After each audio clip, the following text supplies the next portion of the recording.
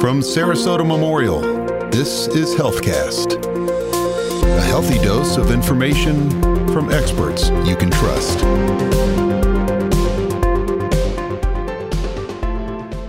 Hi, everybody. Welcome to HealthCast. I'm Heidi Godman. In this episode, we're going to be talking all about advances in joint surgery and a few things in particular. One is a new approach to hip surgery that can get you back to an active lifestyle faster. Another is a new robot that's helping surgeons cut and position knee replacements with more precision than ever. The robot is called ROSA, and you're going to learn all about it. Our guest today is Dr. Ed Stolarski, a board-certified orthopedic surgeon with advanced training in minimally invasive joint replacement and complex revisions. Welcome. Thanks for having me, Heidi. These topics near and dear to my heart, and I'm very excited to discuss them with you. These are the kinds of things that you work on every day, and I want to start with hip surgery and hip replacement because I think so many people think of this as just this huge ordeal, but you're doing procedures that make that a little less of a giant recovery. So before we talk about that, tell me a little bit about traditional hip replacement versus minimally invasive. What's the difference? Well, first of all, you got to realize that hip replacement, even traditionally, is an incredibly wonderful operation. High patient satisfaction rate, activities are returned to, but we could always make it better. There was a little too much guesswork, a little bit too much soft tissue cutting. So nowadays, what we're doing, we're taking the same type of implants, ceramic, plastic, titanium, and we're putting them in through a different approach that allows us to be more accurate. People recover quicker. We're doing them outpatient. I mean, they're going home the same day frequently. So making a big difference. And then for that traditional open approach, you had to make big incisions, and then you move to minimally invasive, which is the smaller incision, right? True. But back to the traditional, there was too much guesswork. Isn't that horrible? The minimally invasive, which reduces soft tissue destruction, awesome. Anteriorly, we're keeping them on their back.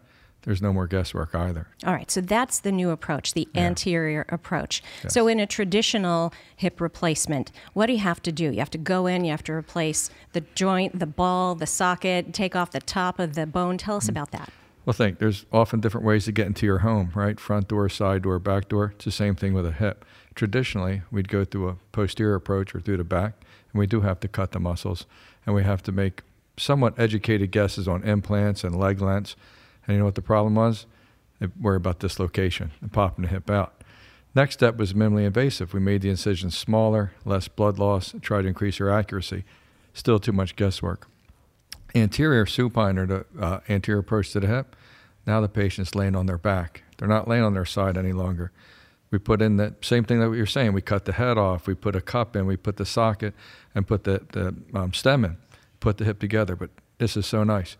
I can bring in fluoroscopy during the operation, which is like a fancy x-ray, and check to make sure everything's correct. And isn't it true that you're also sort of pushing the muscles out of the way? You don't have to cut them. Yeah, there's no muscles cut. God gave us a nice door in the front.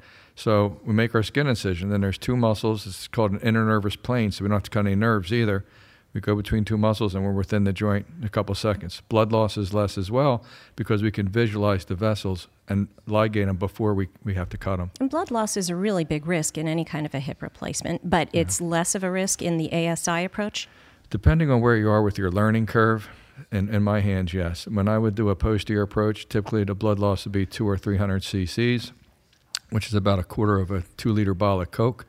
And now it's about 50 cc's. You can lose more blood with a bloody nose than with a hip replacement anteriorly. All right, so that's something that's got to be reassuring, but not everybody is going to be a candidate for this new anterior approach.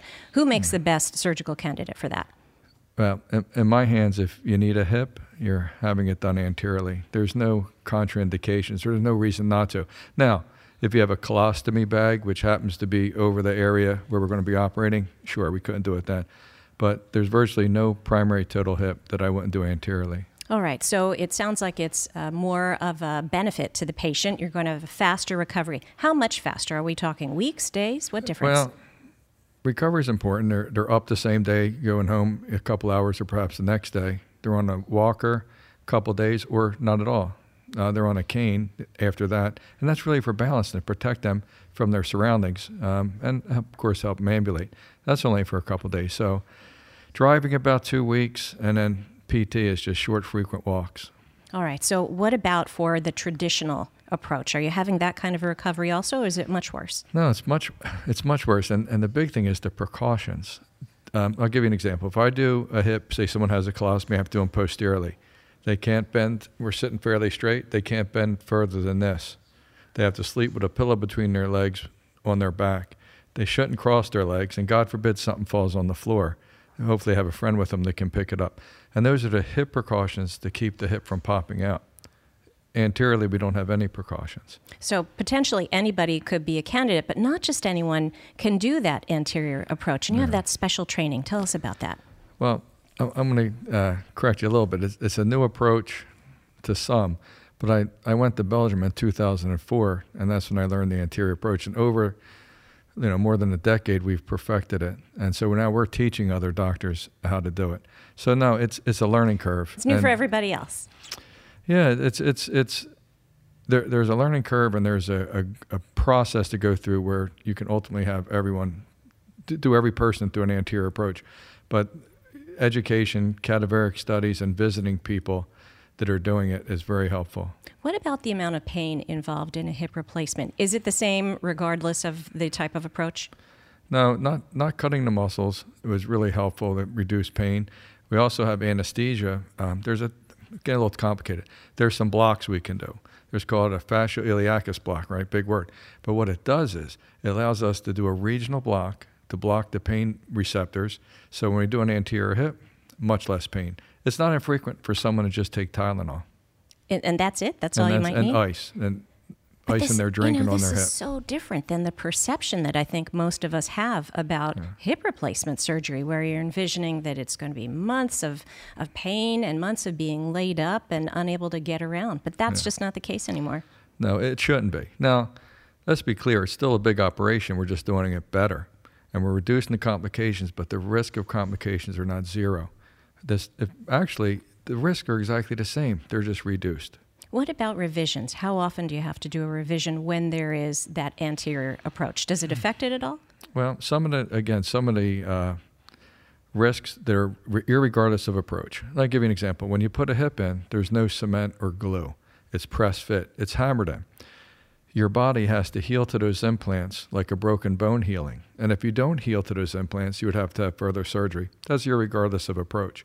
Infection, very, very low risk, but that would require further surgery.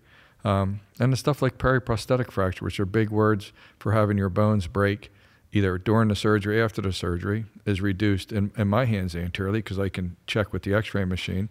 But that would be another reason for reoperation. And again, it's irregardless of the approach. And for a while, we were hearing things about the particular type of implant, the metal on metal and the problems that develop. That's old history, right?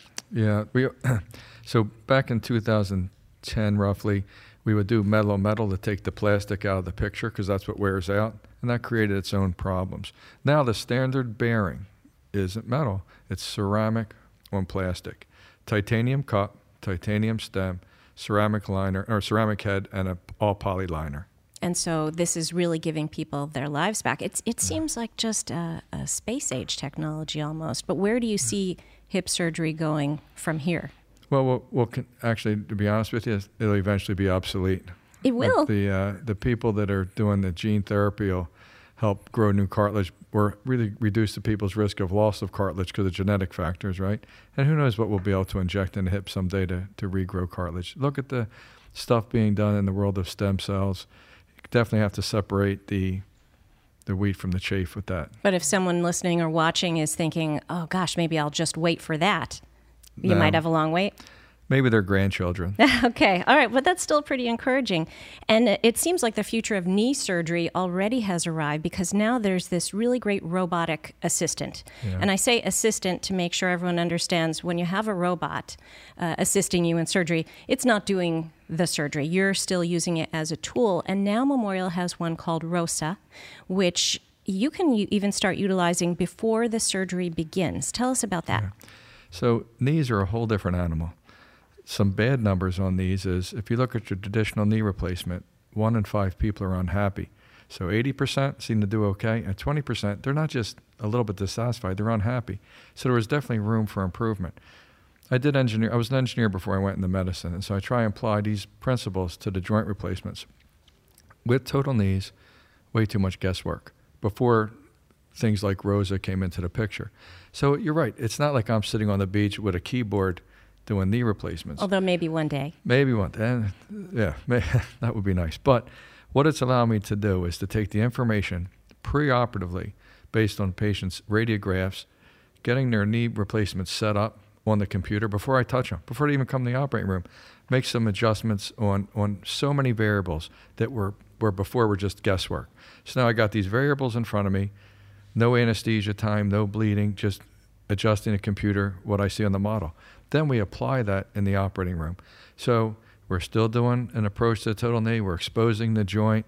We're getting everything ready. Then the robot, via this array, which allows it to see where the knee is in space, and I take some key points off the knee itself, and all of a sudden, what I do is reflected on that computer. So it's like a 3D picture? Well, it's a 2D. Well, yeah, it's like a 3D picture on there, but it's like, okay, example, when I cut a certain amount of bone, or I think I should cut a certain amount of bone, it's reflected. That bone cut's reflected on the screen before I do the cut to see if it's right. So external rotation of the femur, I can play with that so that I'm able to put the knee in as precisely as possible for that patient. It's reducing my soft tissue releases, which is soft tissue trauma. So it's making my balancing better, which means the knee's going to function better, and more technical things like patellofemoral tracking. That is used in conjunction with the standard engineering practices of putting in a total knee. So it gives me a suggestion. I secondarily evaluate that suggestion during the operation. And then once me and Rosa agree, she comes in and helps me place the cutting block as what we predetermined it to be. So it takes a lot of extraneous, very inaccurate. Instead of shooting with the iron sights, we're shooting with a scope now. So it's really making us much more accurate. And what kind of a difference does that make in recovery then? And then just for someone to walk around on it in the months and years to come? Yeah, so the goal is if I can put the knee in correctly from the get-go, they're going to have a much quicker recovery, but also a more definitive recovery, right? Not one of those 20% that are unhappy. They actually get to the point where they're happy. So what I'm expecting, what I'm seeing is a more stable knee that takes less fiddling around to get it to be right, more accurate. And then post-op, we had a gentleman follow up 2 weeks. He was about ready to come off his cane already. And why? I think it's because the knees put in more accurate, and with that accuracy, less soft tissue damage. So before, without ROSA, there was a possibility, a chance for maybe some problems that could develop. And now these are wiped out? Wiped out? No, they're reduced. Mm-hmm. So you call them outliers. So let's just say 80% of the time you're in the bullseye. Well, 20% you might not be, because those are the unhappy people. But those are people, right? They're individuals. So we want to tighten that down. And so for each variable that I could be more accurate on, I'm less likely to have that outlier. So I'm going to have a happier, more productive patient. Is anybody a candidate for that? No. Everybody's a candidate for some sort of increase in accuracy. Like there's, and again, a big word, accelerometer technology. This brings something clear about how we do it the old way. Just the distal femoral cut, which is the very first cut we make, the old way. I drill a hole in the femur, I put a rod up that femur, and I arbitrarily cut it at, say, 5 degrees. Where's that rod really going? How centered is it? But were you doing that long incision, or are we talking about minimally invasive? No, this was even initially a long incision and then minimally invasive. It's just not a very accurate way of making that distal cut. So now, whether we use ROSA or we use one of the accelerometer technologies, that cut is accurate. And not only is it accurate, it's checked to make sure that what you cut is right. So is everybody a candidate? The people that would not be a candidate for ROSA would have to have, if they have really soft bones, like bad osteoporosis, because we have to put some guide wires in. Those guide wires can't move. Or if someone had really bad skin, I wouldn't want to make the accessory portals for those pins.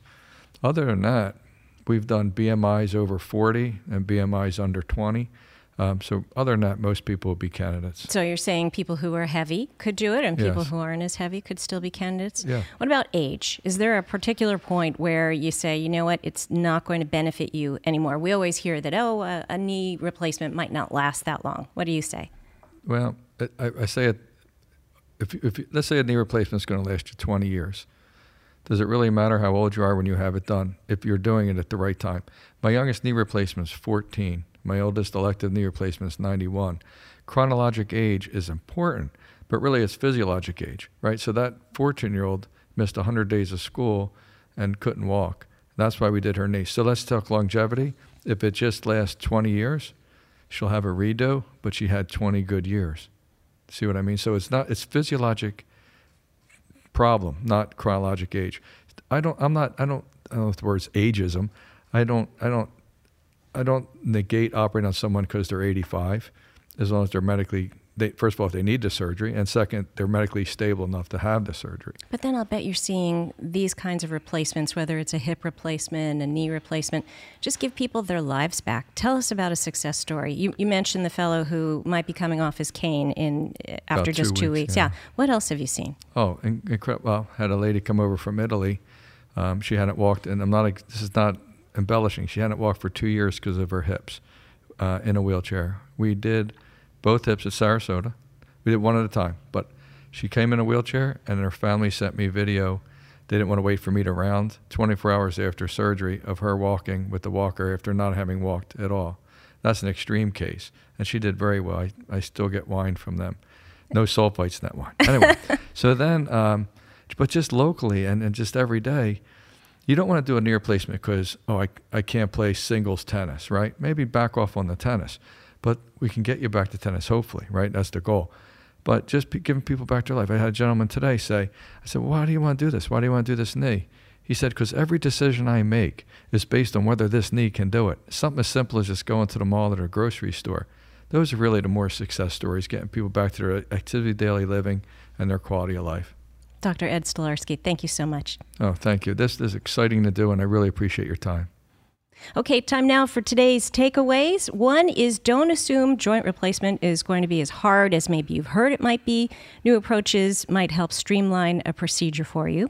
Two is ask your doctor if he or she is experienced in one of the newer procedures. It does take specialized training and expertise.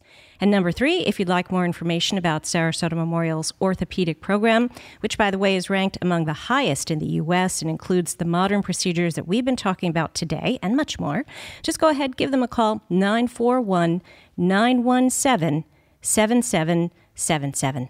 Thanks for tuning in, everybody. Thank you for joining us today.